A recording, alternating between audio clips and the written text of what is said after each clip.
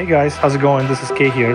I'm co-founder of Mind Valley, and I'm joining in with the App Guy podcast, and I'm super excited about it. The App Guy podcast. Straight from your host, Paul, the App Guy. Welcome to another episode of the App Guy podcast. I'm your host. This is Paul Kemp. So I always say that we love to go around the world. Now, one of the challenges about going around the world is that the world is comprised of many different languages. And I was introduced to a fascinating, fresh entrepreneur online, thanks to my good friend Dennis Tan, who has been on the show before with Dashmote. And you can actually go and look at the past episode with Dennis Tan. He introduced me to our guest today. Our guest is actually doing some really inspiring things, bringing the world together, making global feel local by helping all of us communicate globally using various local languages. And he's got this device that we're going to talk about and his journey with launching it. Let me introduce Lennart van der Zyl. He is the CEO and co-founder of Travis the Translator. And you can find out more at travistranslator.com. And he's here to talk about his journey, go global, speak local. And I'm glad he's come back on the show because last time we tried to record this, he was backstage in a conference in China doing a speech, and we had some problems with the internet. So we're back on this, and I'm glad to have you back on the show. Lennart, welcome to the App Guy podcast. Yeah, thanks, Paul. Yeah, it's great to be here again. And I must say, it's quite handy speaking just in English. Yeah, indeed. Yeah, we could try different languages, and we can do that. We can do that as well. But I want to share as much as possible with listeners about my journey, the things I've learned, and the things, the plans, the upcoming things for Travis the Translator. Yeah. So I'll tell you what, before we start talking about that, let's just pick up on China. You do a lot of traveling then. You're recording this in Holland, but have you come back from any interesting trips abroad? Yeah, 2 days ago I came back from Russia. Honestly, it was also a bit of a vacation, but I, of course, couldn't resist myself to do some business here and there because it's such a fascinating country with a lot of opportunities, large country, interesting people. So I was invited to do a talk there at a startup event, and I was specifically asked not to talk about Travis the Translator, not pitching my company and what we're doing, but talking about how community building and social impact can be a great foundation for a startup. So that was great to do, and I spoke with a lot of Russians. I tested my device quite often, and that was great because some Russians speak good English, young Russians, but also quite a lot not that well. So that was really inspiring and gave me a lot of energy to keep going. Yeah, you do travel all around the world then. I mean, Russia sounds amazing. So let's go back to the inception of the idea. You've clearly had this idea at some point, and you've translated that to, pardon the pun, but translated it to like a device, and you've managed to run a successful Indiegogo. Take us back to that first early inception of the idea that you came up with. Yeah, it really comes from personal experiences with not speaking a language and how painful that can be, literally. So when I'm in a country where I don't speak the language, like China, I literally just feel less comfortable because I know I cannot express myself, and if someone asks me something, I just cannot answer. So I feel literally a wall between me and others, and it's not what I'm having when I'm, for instance, in the States. Then I feel much more at ease. So it's for me and for my co-founders literally something we encounter a lot during business trips, vacations, feeling excluded, not being able to use our social skills.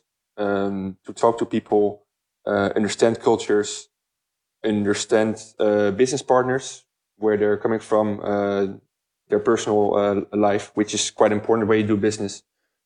You also want to establish a personal relation with someone. So this is something that has been, quite an issue for us and over the past years. And about a year ago, everything kind of came together because me and my co-founders said to each other, okay, let's do something with this. And one of my co-founders has 20 years of experience with developing hardware. And then we thought, okay, why don't we put all this translation technology in a hardware device, and let's design then that hardware device in a way that it supports the software as good as possible. Well, I've already learned a number of things which I think are good themes for the show. One is that you've drawn on personal experiences to dictate what your journey is going to be, and I feel like everyone listening could draw off their own personal experiences, and you've focused on a particular problem that needs to be solved from those personal experiences. In our eyes, it's a worldwide problem. We call it the world's communication problem. So there are 9,000 languages. There are 7 billion people, and most of them only speak one or sometimes two languages. And in this globalizing world, that is a big issue. So you can bump into anyone on the corner of a street, and then you have this language barrier. So let's talk about, I guess, the elephant in the room, which is you've come up with this idea, but already there's something called Google Translate. And I remember using that to communicate with the local people in Bali, Indonesia, when I broke down, and it worked well. How did you feel like when you started getting into this, talking about the problem, that there's such a monstrosity called Google who are already tackling this? Did that put you off, or did you feel like you could do a better job? Yeah, the latter. So we found out that there's a multitude of apps, some being used quite often, so as Google Translate, but also some great apps, local apps in Russia, in China, in Korea, and some other countries that are actually doing a better job than Google in some language combinations, especially with those local languages. And they are not working together. So all these apps are kind of competing with each other. There's not a single solution. So that was one of the first things we thought that was necessary. Try to integrate different technologies because it's a worldwide problem. Why shouldn't we work together and learn from each other and don't be too much boxed? That was the first thing we found out when we were looking into this whole technology, where it was. And the second thing is that we personally believe that we don't want to use a phone and an app to talk to someone face to face. So it's also it's something that we feel very, very strongly, that a phone should be something that you use when you call someone, when you send someone a WhatsApp, but to really engage to create a very natural conversation. And we know that more than half of the communication is created by gestures and non-verbal communication. Yeah, when we realized that, we told each other, okay, we should make a design a device that is as non-intrusive as possible, that you can just put on the table and you can still totally immerse yourself in the conversation and with someone, look someone in the eye, use your hands. And in order to do that, we needed a very strong microphone, stronger speaker, and offline capabilities are extremely important. Yeah, and actually now thinking about my experience that I had with Google Translate, you're right, that all those things were a big problem. First of all, encouraging the recipient to talk his local dialect into the phone, not hearing the answer, and then more often than not, the answer became quite garbled and distorted and strange. Some of the answers were quite strange, and so yeah, I guess what Lennart, what has inspired me is that and many people listening can actually draw from this, I think, which is that you've tackled the problem that on the surface could have had the perception of already been solved with such a big player like Google, but you've had the confidence to go in and do it better. And so anyone who comes up with an idea and dismisses it because, oh no, that's already being done because, Apple or Google or whatever, they can actually just to go ahead and work on the idea, knowing that there's still going to be a market for potentially their particular solution, which will be maybe better. Yeah, that's, I think, also a mindset. So people send me quite often links of competitors. Then tell me, Leonard, are you not afraid this is happening in Australia or this is happening in Japan? And then I tell them, okay, this market is so extremely big. There are 1.2 billion international travelers, and that number is growing rapidly, especially with India and China developing. So the market is extremely big, and we also want to learn and work together with our competitors because we share the same mission, and we want to solve the same problem. The market is big enough, and there are so many different languages, and so we can only work together. There's enough for everyone. Yeah. So that's also, now the Appster tribe always love to learn from experiences of the entrepreneurs that we have on the show. And clearly, like if someone has an idea, like you've had this idea, there's a few things you could do. One is that you can invest your own money in your team and start working on it. But the second option is to raise funding. Now, you raised funding, but rather than going, the traditional route of speaking to investors and stuff, I'm guessing that you went straight to Indiegogo. And talk us through how you actually decided on Indiegogo and how you ended up running a successful campaign. Yeah, in our eyes, customers are always better than funding. I mean, equity funding. Because customers show you the product is really needed and can give you the best feedback possible. Because they actually invest their money in your product. And if you do it right, many customers do. So that's the best foundation for your company, especially when those customers appear to be recurring customers. So that was a decision that we made, that we didn't want to go with an idea to investors and just hold up our hand, but we wanted to go to markets as soon as possible and validate our idea and the solution we had in mind. So Indiegogo is a great platform for that. Kickstarter is another one. But it's of course hard because when you don't have any investors, you're relying on your own savings. And in order to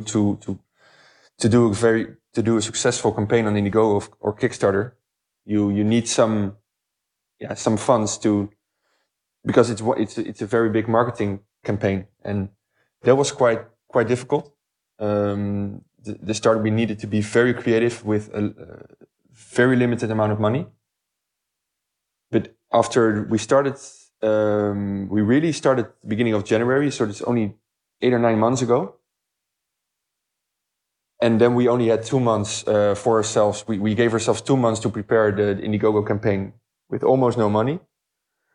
But we've managed to find a great team of freelancers. Everybody was willing to have a revenue share of the Indiegogos. Everybody was fully incentivized for a successful campaign.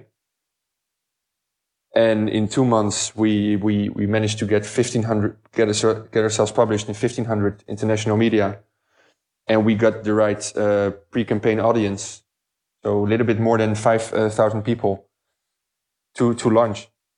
Because when you launch an Indiegogo or Kickstarter, you want to directly make a hit and hit your funding goal real quick.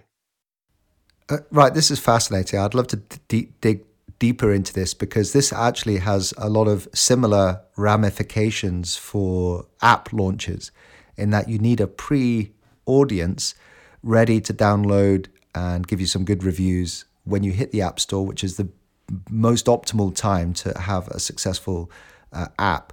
and you've done that with Indiegogo, but you've done that with a limited number of funds. Yeah, indeed. It was really hard. So I think the way we did it, and what I always can recommend everyone, is be very specific about your metrics, the targets you have. So we knew exactly how large our pre-campaign audience needed to be, because it's simply doing the math. You can more or less know if you have an email database of 10,000 people. Normally, 1/5, 1/10, 10%, 20% of them, of actually an engaged email audience, they will pledge and they will become a backer on Indiegogo or Kickstarter. So then, yeah, you can just very clearly set your goals, and then you have to work towards it. And we knew our metric, what we needed to have before we could launch, and then we just played out a few strategies, and we went all out on every strategy, because you never know which one works or not. And in the end, our press strategy was the one that saved us. So we focused on Facebook growth, Facebook ads a bit, because we didn't have that much funds to really invest in it. We did it, I think, quite efficiently. But in the end, going for press, that was for us a lifesaver. Right. And how did you do that? Because like getting press is like incredibly hard. Journalists get 300 odd emails a day. How did you get into all these 5,000 odd places and get the press that you needed? I'm becoming now quite specific, but I think it's great for the listeners to be able to understand this, how we did it. We used one of the biggest tech conferences in the world to announce, to show ourselves, and to get in contact with the press. So the end of every year, the end of February, there is the Mobile World Congress in Barcelona. It's the biggest mobile congress in the world. 130,000 people come there, thousands and thousands of media from all over the world. And we said to each other, okay, we need to have a presence there. Although we just existed for two months, we were able to get a lot of support from the Dutch government. So we used our network very well to be able to get a booth there at a very, very big discount, because normally it's way too expensive. So at the moment we got ourselves a booth there, we tried to get the press list, and we got the press list of the whole event. And that's media coming from all over the world. I think 10,000 journalists. And we managed to get all their email addresses. So what we did was, we made it quite scarce. We said, what I mean by that is that we said, okay, we have a limited time slots available for a journalist to come to our booth, to have a little demo, to have a personal encounter with the founders. They're disclosing their plans about the universal translator, and I think we tickled the minds of a lot of journalists, because a few days before the conference, the emails become streaming in, and we had over 60 interviews in 4 days' time at our booth from media from all over the world. That was amazing. Camera crews the whole time, pointing their cameras on us. Being interviewed, and I think there was a great breakthrough for us. And in the end, we only announced our plans and that we were gonna make the universal translator. But it just spoke to the imagination, I think, of a lot of people, that we had this bold plan. And that was the moment. After Mobile World Congress, the publications started to to come in, and the traffic to our website exploded. Signups went through the roof. It took us a few weeks because we needed to talk to all the journalists after the interviews and answer some additional questions, and sometimes chase them a bit to ask them, okay, are you already publishing? But once that was happening, we knew, okay, we are ready for Indiegogo launch. In all the episodes I've recorded, 533 for this episode, that's the first strategy I've heard of that is just using a conference and getting the press list from the conference. It's so inspiring that you've done that. Now, the big other challenge that the Appster tribe have listening to this is that we can often get spikes in interest because, you get the PR. Then the PR seems to then evaporate and it's keeping momentum going. Any advice on your journey that has helped in terms of keeping that momentum going? Yeah, it's always important to have a planning of several events. So newsworthy things, new partnerships, other events that you show up, awards that you win or that you compete in. So we had lined up several things during the Indiegogo campaign, but also afterwards. And every few weeks we wrote a press release. And I think some press, some media perhaps got annoyed a bit by us at one point, but yeah, we managed to get published on several topics over the past few months. So you need to have several newsworthy items. That's when I talk about press, and I think when you press, just for us is press means just new viewers, new followers to our website, to our social media. Because if someone reads about Travis in a newspaper and they've never heard of it, we just hope that they Google us or they just go to us on Facebook and that they drop their email address or like us, because then they are in our network, and then we can start engaging with them, sharing content and giving them value. The hardest thing is, I guess, bringing in new people, and what a lot of people do nowadays is using Facebook ads for it, so paid advertising. And we are starting with that only now on a bigger scale. We focused quite a lot on free publicity until now. Well, I love you. Thank you so much for sharing all this wonderful information on attracting a launch and getting press. So that's in the last few minutes we have then, I guess it'll be interesting to talk about the hardware that you've done and where you're at with producing the translator and what sort of plans, I guess, for timelines you've got going forward. Yeah, we are about to ship. I think a lot of backers are really anxious and to receive it. Because initially we always said the estimated delivery month is July, and now we are of course almost in September. But I think what we did quite well was communicating with our backers. So giving them an update every week on where we stand and being very honest about it.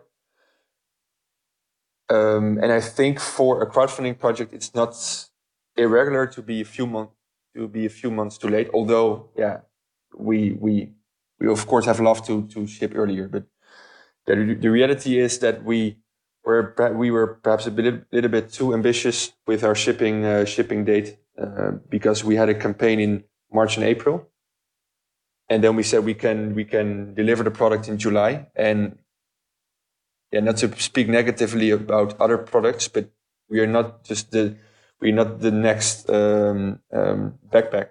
It's a new revolutionary experimental product we don't only have a hardware challenge, but also a software challenge, and we need to put it together.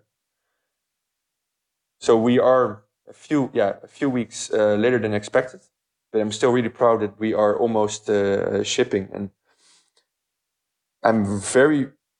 it's going to be very interesting how the backers will like our product and how they will use it. So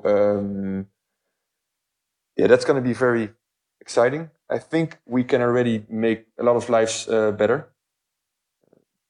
Because when people are traveling to Japan or to Russia or to China, and they cannot speak with people at all, and now they can have basic conversations. I think that is not only nicer and improves your vacation, but it also gives you more comfort, and it can help you in situations where you suddenly need to go to an hospital, or when your purse is stolen and you need to go to the police. In those situations, I think it can be really, really, really valuable. So.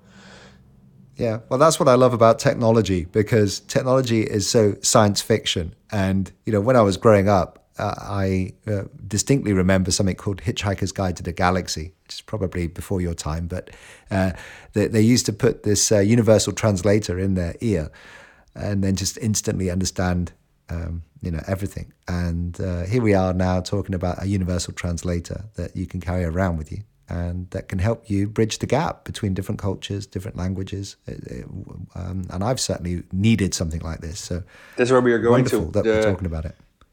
Our aim is to accelerate the technology. So this is, for instance, I think things are going faster than everybody thinks. We ourselves were quite astonished by a lot of apps we tested, and then we thought, okay, we need to put it together, and we need to put it in a piece of hardware that gets the best out of the software. For us, an innovation is always a combination of hardware and software, and we will improve upon that the coming months and years. What we included in our devices is that we have over-the-air updates, so we can constantly update the software, and we will also include improvements like auto detection of languages, voice commands, so you don't have to touch the device anymore. You can just give commands to the device and say, okay, English to Spanish instead of English to Portuguese, and then it changes to that combination, and you don't have to lose eye contact with your conversation partner. So that kind of things we will include over the coming months. We did our best to give our backers the best hardware possible, but of course, as you see with every company, every 1 or 2 years you will see a hardware, newer edition. That will also be our plan. So Lennart, let's finish off by just giving us a prediction of where you think this is going.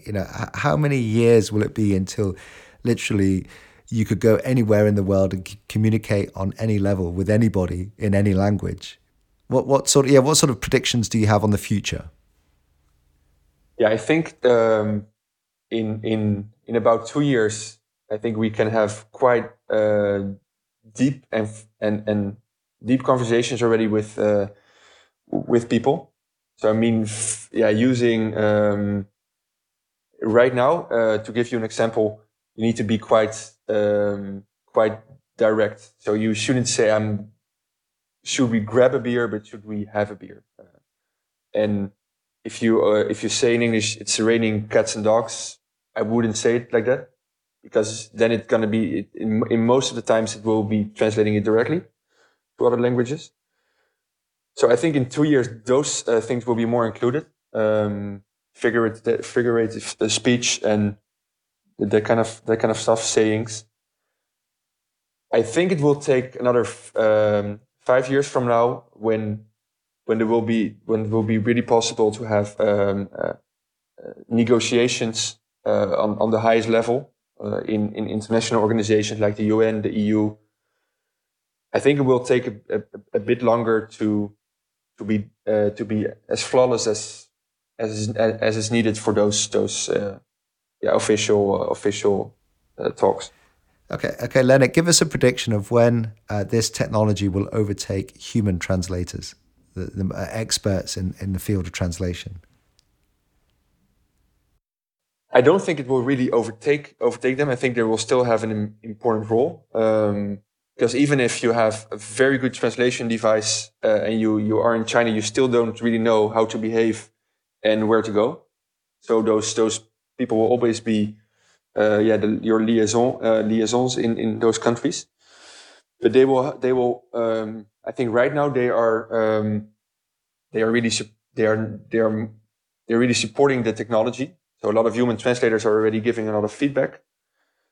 So that's, I think, for the coming 2-3 years, where it will be about. They are going to help the technology to improve, and of course some will stick to their profession, and at one point they realize they're perhaps too late. So I think they should also change their job in a certain way. Should make changes. So I think in about 3 to 4 years, they will be less needed. Of course, in official situations, like I said, in the UN and the EU, they will be needed in the coming years. But interpreters, human translators, are quite expensive, and you can't have them with you all the time. So when you are on a business trip, you can have them in your business meetings. But when you're having a drink afterwards, you don't always have them with you. So give them in a few years. I think they should really change their how they do their job. But right now, I'm just very happy that they are there because they speak so many languages. They are fluent in many languages, so they can help us, and that's also what they are doing already. Yeah, well, I'm looking forward to the day where I can just publish something and it get automatically transcribed and turned into many different languages. Without any cost. That would be pretty awesome. Leonard, it's been a wonderful chat with you. How best can people connect with you? What is the best way of getting in touch? I always welcome people to add me on LinkedIn, Leonard van der Ziel.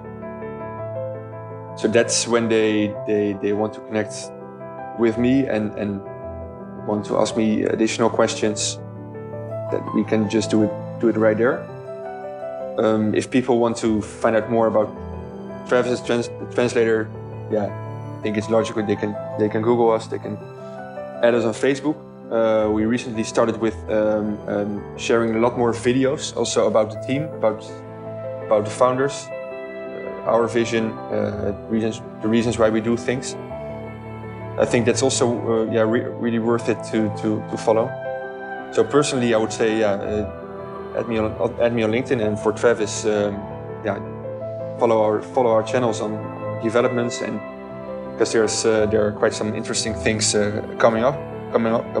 Also on the social impact side, it's not something we've spoken about that much this time, but we are working together with a few charity organizations, refugee organizations, to actually provide devices for them, translation devices.